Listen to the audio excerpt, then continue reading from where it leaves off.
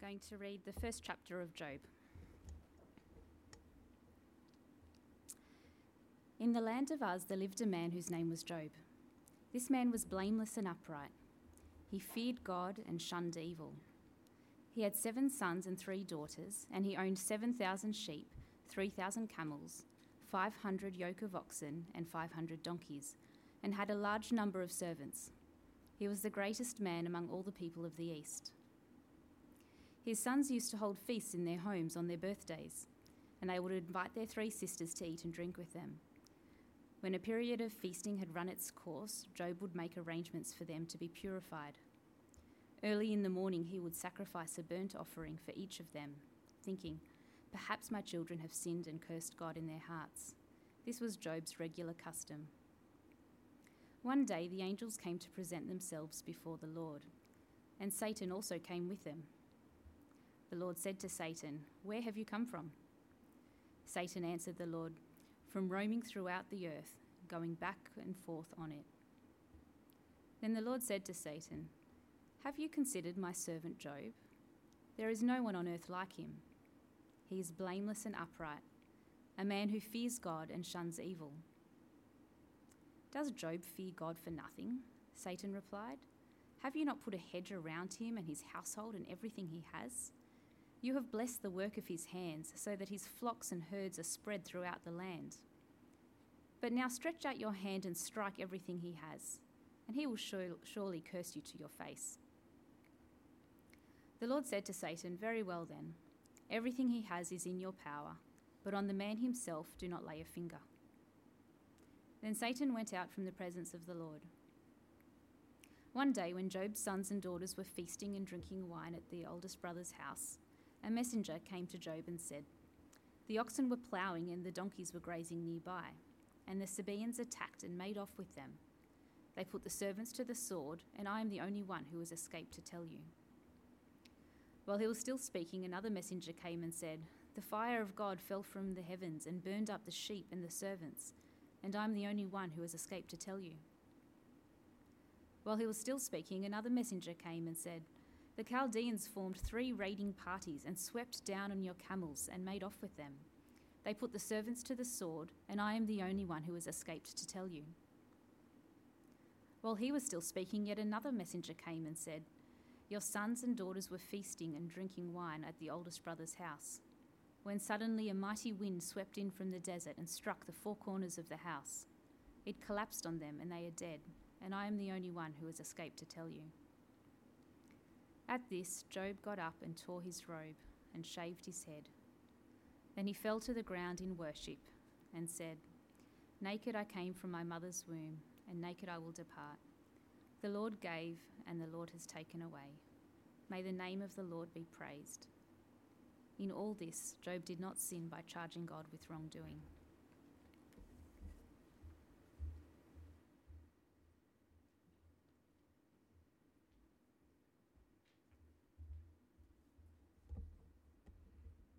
Well, let me add my welcome to Mark's. It's great to be starting this series where we look into this book of Job that has much for us to consider. 2 quick notes before I pray and we look at this passage together.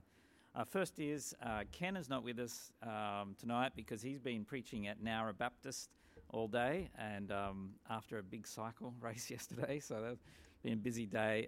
We're continuing to support Nowra Baptist, who are without a pastor at the moment, so I'll be down there in a couple of weeks and Mark following that. So be aware of that.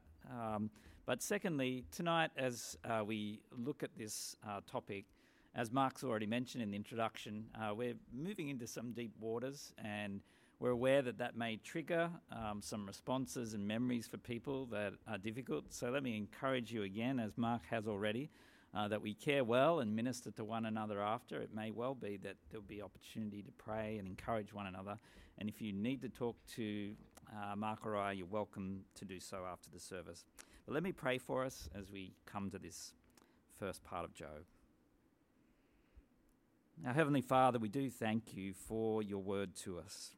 We acknowledge that all of it is God-breathed, that all of it is useful for teaching us and correcting us. And we pray tonight that, as always, you might be at work in us, in our hearts and minds by your Spirit, that we might be encouraged, and comforted where needed, that you might challenge us where needed to help us to think rightly about your sovereign control of this world as we consider the ups and downs in our own life, as we think through the lens of Job. And we ask this in Christ's name. Amen. Well, in her book, 50 Facts That Should Change the World, Jessica Williams offers the following summary of the state of play on our planet over the last decade. 1 in 5 of the world's people go hungry every day. Up to a third of the world's population is affected by war. Landmines associated with those wars kill or maim at least one person every hour. There are 27 million slaves in the world today. 120,000 women and girls are trafficked into Western Europe alone each year. More than 150 countries use torture as part of their policing. And car accidents kill 2 people every minute worldwide. And I haven't even mentioned natural disasters like the earthquake that took place in Syria and Turkey in February of this year that killed over 40,000 people.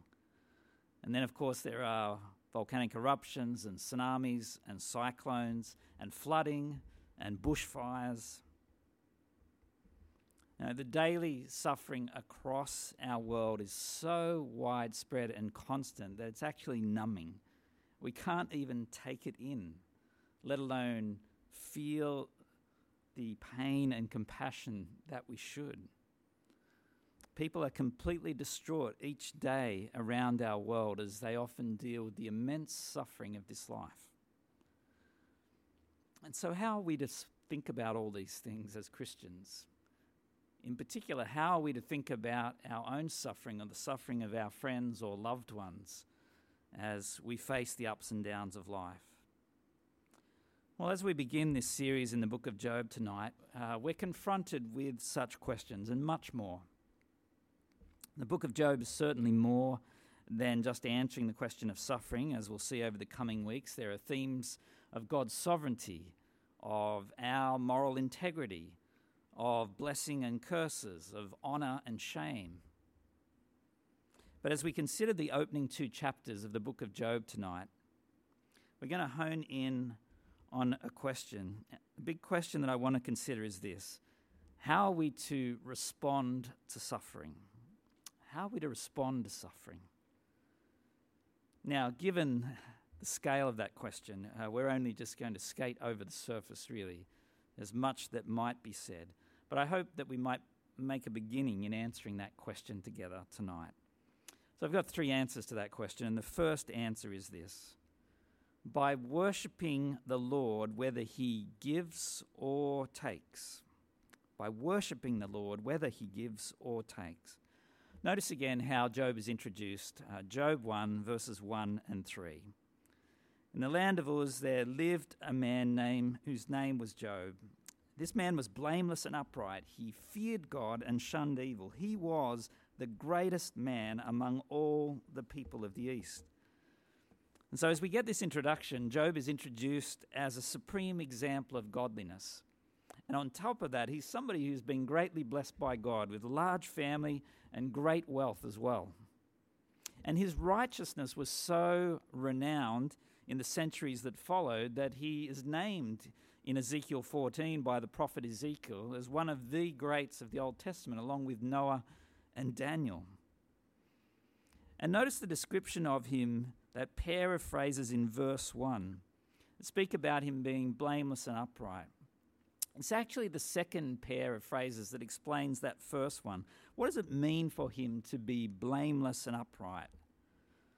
Well, it meant that he feared God and shunned evil. The term blameless here is not claiming that he was sinless, but rather it's speaking about his devotion to God and his moral integrity. Job has a great character, but he's also been greatly blessed, as I mentioned, by God. He has this ideal family, 7 sons, 3 daughters. The numbers 7, 3, 10, these are numbers of completeness in the Bible. It's a picture of complete blessing from God. His material possessions are the same. The round numbers that we're given in thousands, tens of thousands, it's again a picture of God's complete blessing for this man. And more than that, we see in verses 4 and 5 that Job actually lives out this integrity in the way he interacts with his family, with his children. Notice there we see Job's role as a mediator for his family following their periodic family feasts. He atones for the sins that his children might have committed without his knowledge. And it's wonderful, clearly, that his family is so close and get together. Perhaps that's the crowning greatness of Job's life at this point, these harmonious celebrations in his family. The whole picture is meant to say to us, this man lacks nothing. But this opening description, this idyllic scene on earth, is preparing us for a glimpse into the heavenly council, the heavenly court in verses 6 to 12, which will lead to Job's devotion and his integrity being severely tested. So let's have a look at what unfolded there again. Verses 8 to 11. Then the Lord said to Satan, "Have you considered my servant Job? There is no one like him on earth. He is blameless and upright, a man who fears God and shuns evil." "Does Job fear God for nothing?" Satan replied. "Have you not put a hedge around him and his household and everything he has? You have blessed the work of his hands so that his flocks and herds are spread out throughout the land. But now stretch out your hand and strike everything he has, and he will surely curse you to his face." Well, God raises the example of Job in this meeting, and then Satan immediately questions his motives. The accusation is that Job simply fears God because he gets things. Material prosperity, Satan is arguing, is his motivation for obedience to God. And that word hedge there in verse 10 is referring to a protective barrier that God has protected this man and given him blessings, surrounded him with so many good things.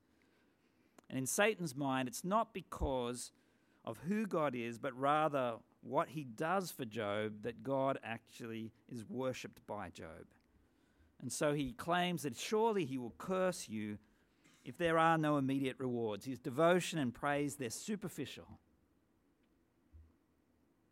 Well, in contrast to the curses which Job's sons may have spoken in their hearts in verse 5, Job's cursing of God, as predicted by Satan, is going to be this blatant public utterance in God's face. And here is the reason for the testing of Job's faith that follows. And the Lord allows the test to go ahead. And so from verse 13, we're back on earth with Job, and this first test unfolds. The Lord had restricted, as we read, any impact on Job's own health in this first round. And so we get this fourfold impact on his possessions and his family.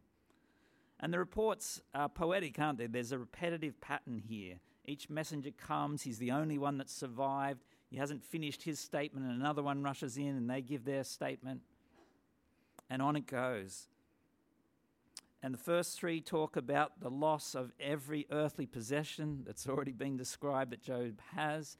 And then the 4th and final report is about the tragic loss of his children. But of course, this whole test is not about actually what has been lost, but it's about Job's response. It's about Job's response to his suffering. And so the climax of chapter 1 is very clearly verses 20 to 22. How will Job react to this? Let's look again. At this, Job got up, tore his robe, shaved his head, then he fell to the ground in worship and said, "Naked I came from my mother's womb, and naked I shall depart. The Lord gave, the Lord has taken away. May the name of the Lord be praised." In all this, Job did not sin by charging God with wrongdoing. It's an impressive response, right? Job's tearing of his garment, the shaving of his head, these are customary actions in the ancient Near East, expressions of grief and mourning.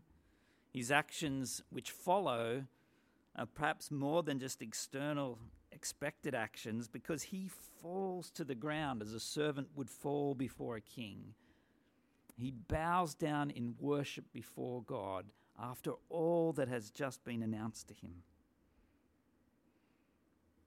And then the words that he speaks shows again that this is true of his heart, reveals his heart. He has lost everything, and he speaks about himself as if he's a newborn baby. He affirms that, well, we enter and we leave this world empty-handed.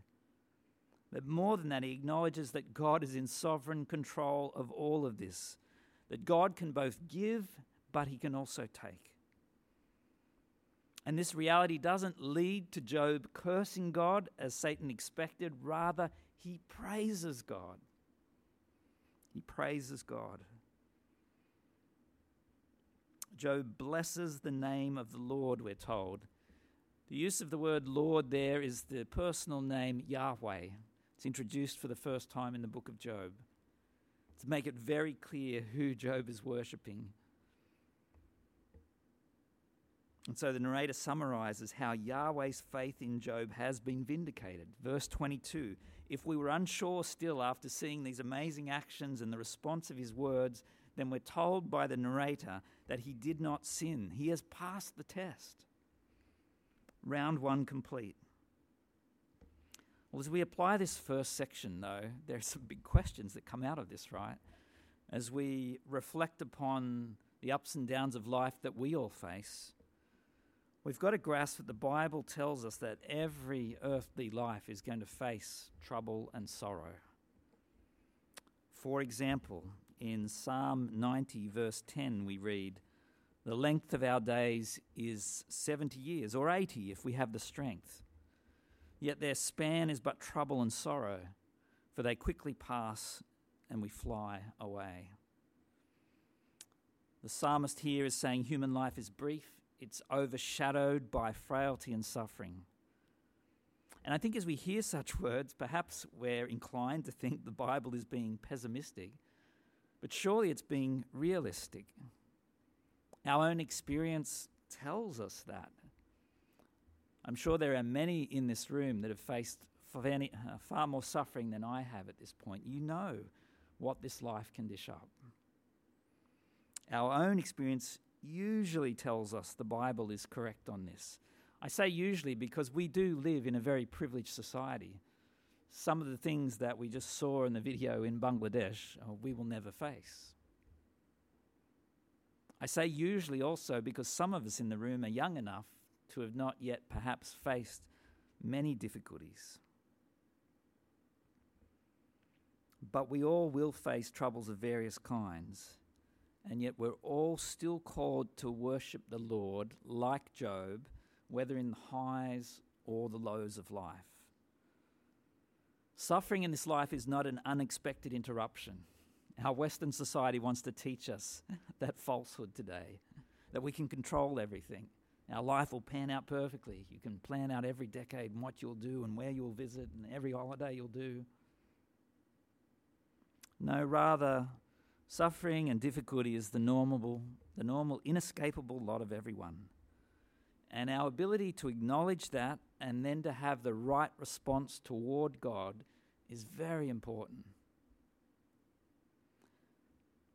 In 2002, my wife Christine and I were expecting our first child. We'd just commenced working at Chatswood Baptist Church. We were feeling settled. We'd just finished 3 years of study, and it was all we could do to hold back from telling our family and friends about our exciting news, to sort of wait to the 12-week mark, as we're all instructed to do when there's more certainty. Just on 12 weeks, we'd rung all our family and friends and told them the wonderful news. And then just on 13 weeks, Christine miscarried. And we were devastated.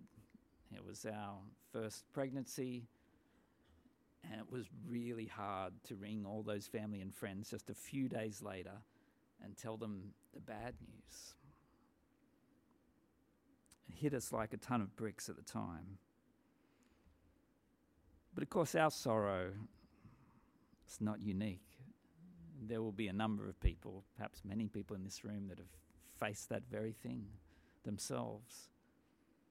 In fact, 70,000 babies are lost to stillbirth or miscarriage in Australia every year. Almost 1 in 4 pregnancies end that way. But I tell you what was interesting following that moment was returning to church. I think so often in our culture today we want to withdraw at those difficult moments. We want to create space. We don't feel like we're up for engaging with people and talking. I'd just been employed to be at this church. They expected me back soon. There was a brief gap between that. But those first couple of Sundays back at church was really hard to walk through the door. But you know, it was the absolute best thing for us. We needed to be with God's people.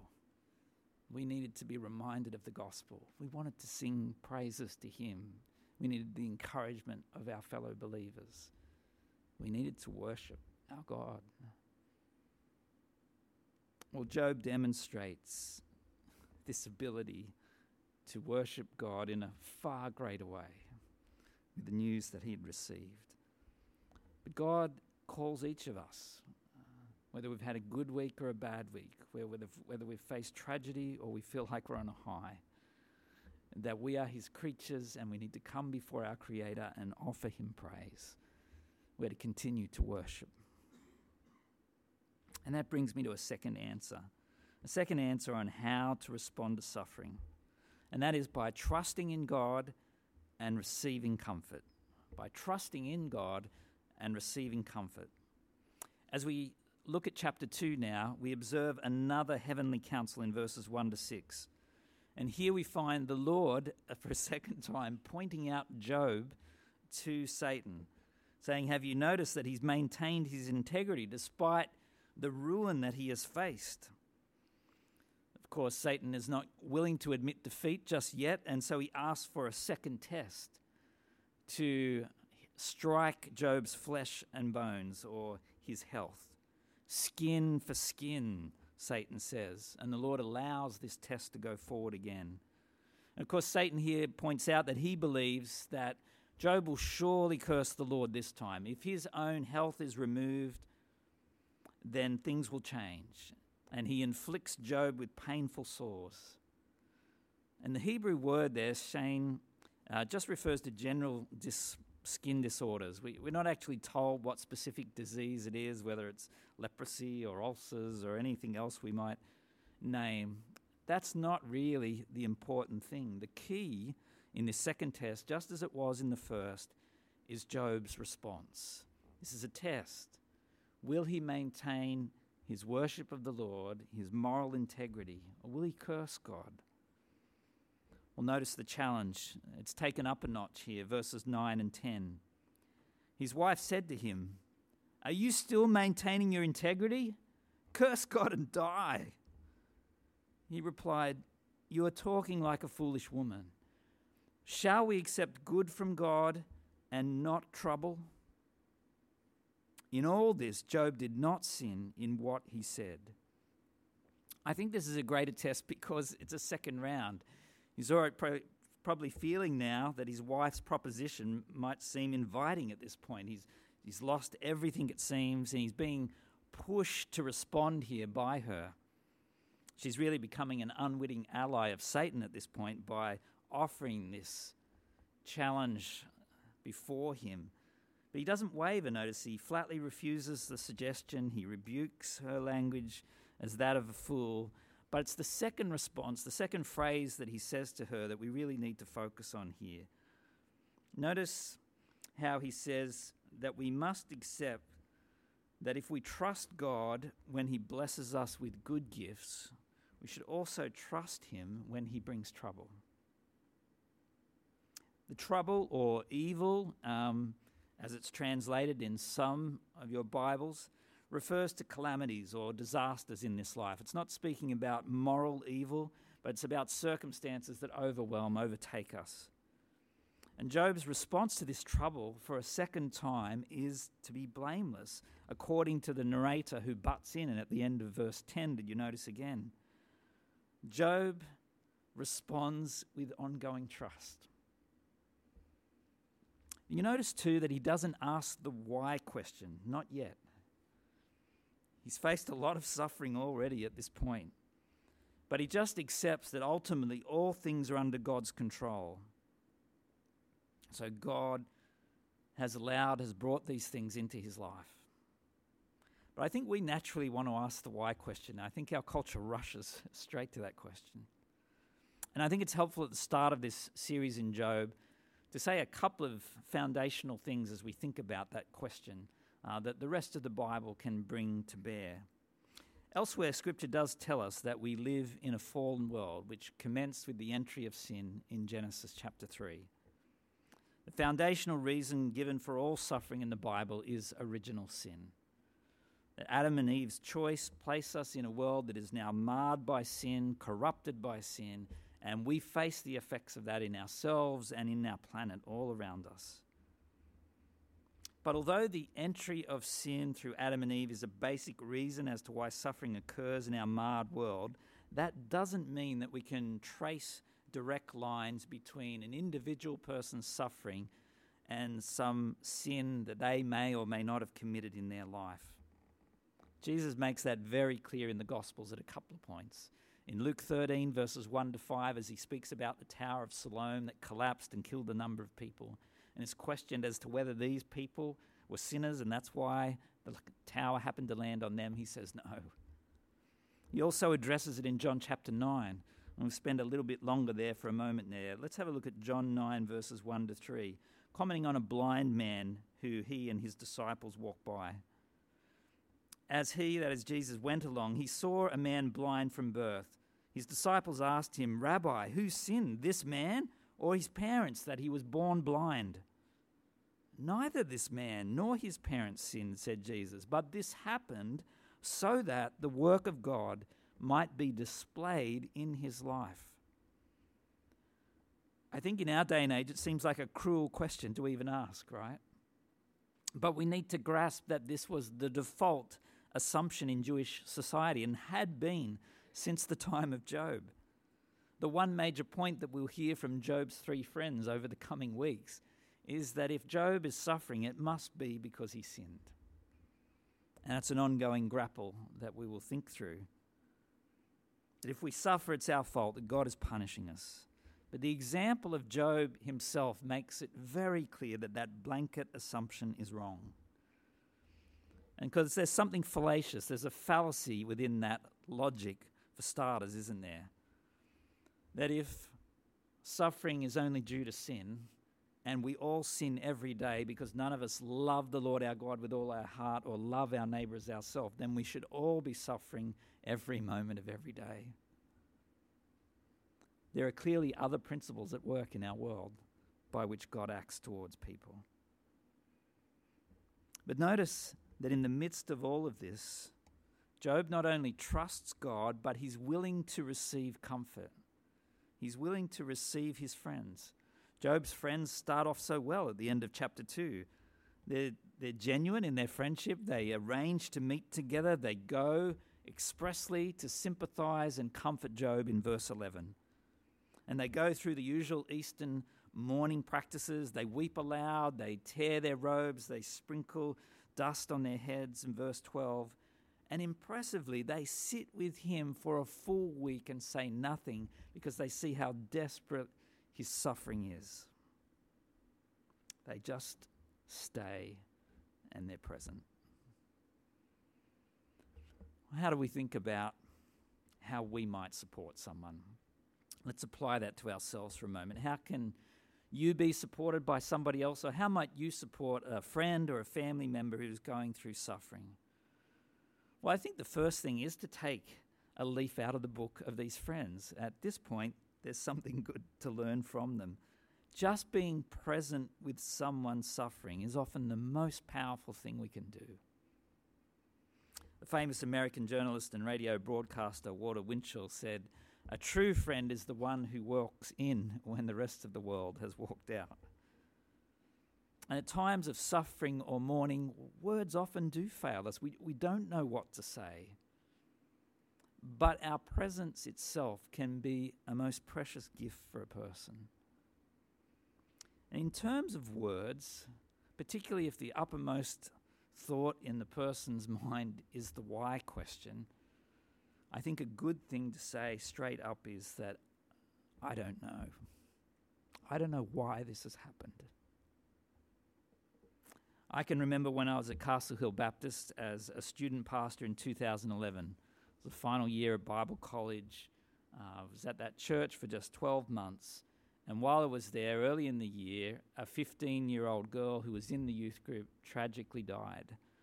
Her name was Caitlin Joy Twyble. She attended William Clark College. She was on a school camping expedition when a large tree fell in a storm and crushed her in her tent. Well, you can imagine the impact, the ripple effect that that incident had on the school community and on our church community. I was new. I didn't really know the family well, but as part of the team, I was there at the funeral service, and it was nothing like I'd attended to that point in my life.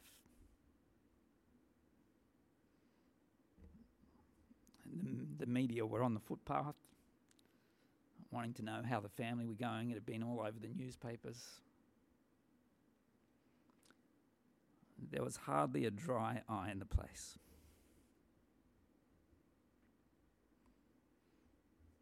And it wasn't because she was not a believer. She was a strong Christian. She came from a really strong Christian family. And she would wake up every morning to a little card that had been placed beside a bed by a parent saying, "You are a gift from God." And of course it was naturally emotion. A young life had been cut short. There were lots of questions, no answers, precious few. As Mark read to us earlier, Deuteronomy 29, verse 29 says this: "The secret things belong to the Lord our God, but the things revealed to us and to our children, belong to us and to our children forever, that we may follow all the words of this law." What that verse is saying is that some things are revealed to us clearly in God's word. But God alone knows why some things happen. They are the secret things that only He knows. We can know lots of things in this life in terms of what He's revealed to us in His word, but there are just some things that we will not get the answers to in this earthly life. But you know, there is a great hope for believers. We can face really hard things, but we have a wonderful Saviour. And so that's the third and final point that I want us to finish on tonight. The third answer to our question is this: we can respond to suffering by knowing that Jesus suffered and triumphed over it. By knowing that Jesus suffered and triumphed over it. We've got to be so aware that God is not detached from our suffering, as if He's unloving or uncaring or unable to sympathize. That would be to misunderstand God completely. No, rather, He has entered into our suffering. He sent His Son into our marred world that He might overturn the mess that we experience. Even before He came, centuries before He came, in the prophecies about the Lord Jesus and how He would be and act, we are told that He is a suffering servant. Look again at those famous words in Isaiah 53, verses 3 and 4. This suffering servant is one who came to slay suffering ultimately. But notice how He is described here. He was despised and rejected by mankind, a man of suffering and familiar with pain. But surely He took upon our pain and bore our suffering, and yet we considered Him punished by God, stricken by Him and afflicted. Well, how did this suffering servant carry our sorrows and bear our punishment? Well, clearly that was on the cross as He bore our sin, as He overcame suffering. And that happened after the Garden of Gethsemane, that harrowing period where he prayed, Father, pleading, may this cup be taken away from me. But because it was God's will that he might overturn a suffering world, Jesus went to the cross. And as he hung dying, he said, my God, why have you forsaken me? And it's at that moment that Jesus experiences more suffering that exceeded all that would ever be born in this world. But at the very same moment, put a deadline, drew a line under the suffering of this world in defeating the devil and sin and death. And as the conqueror of these things, he then ascended to the right hand of the Father and now intercedes as our great high priest, the one who we can approach in all the difficulties that we face while we await for that great day when he will return and put an end to all the pain of this world. And so Hebrews 4 verse 16 is that wonderful picture of the freedom, the joy we have in coming before him in prayer. Let us then approach God's throne of grace with confidence so that we may receive mercy and find grace to help us in our time of need. Have you taken hold of that incredible gift that we've been given in prayer? It's the most powerful thing on this earth. We can receive the peace that passes all understanding, Philippians 4:7, if we will give ourselves to our God who is over all things. As we pray for ourselves, as we pray for loved ones and friends who are facing difficult moments, pray. Take hold of that wonderful gift that we've been given while we await the return of Jesus. And an end is coming. He will return. Just as he promised that he would lay down his life, he has promised to come back. And as a Christian, if you are a believer here tonight, you look forward to a new heavens and a new earth, a place that's free of suffering, because it's not marred by sin any longer. In Revelation 7, we're promised that we'll have freedom from hunger and thirst and tears. And famously, of course, in Revelation 21, verse 4, we have that verse where every tear will be wiped away from our eyes because there will be no more death or mourning or crying or pain. And we're called as God's people to live in the light of that eternity, to have that perspective as we face all the difficulties that we will in this earthly life. And that perspective is so crucial because it's going to shape how we think about what we go through. We're told a number of things as we think about the whole New Testament's witness to this, in terms of how we might put together what we see and how we should think about it in the light of eternity. For example, in 1 Peter 4, we're reminded that we shouldn't be surprised by suffering in this life as we await the glory to come, because that is the pattern of Jesus.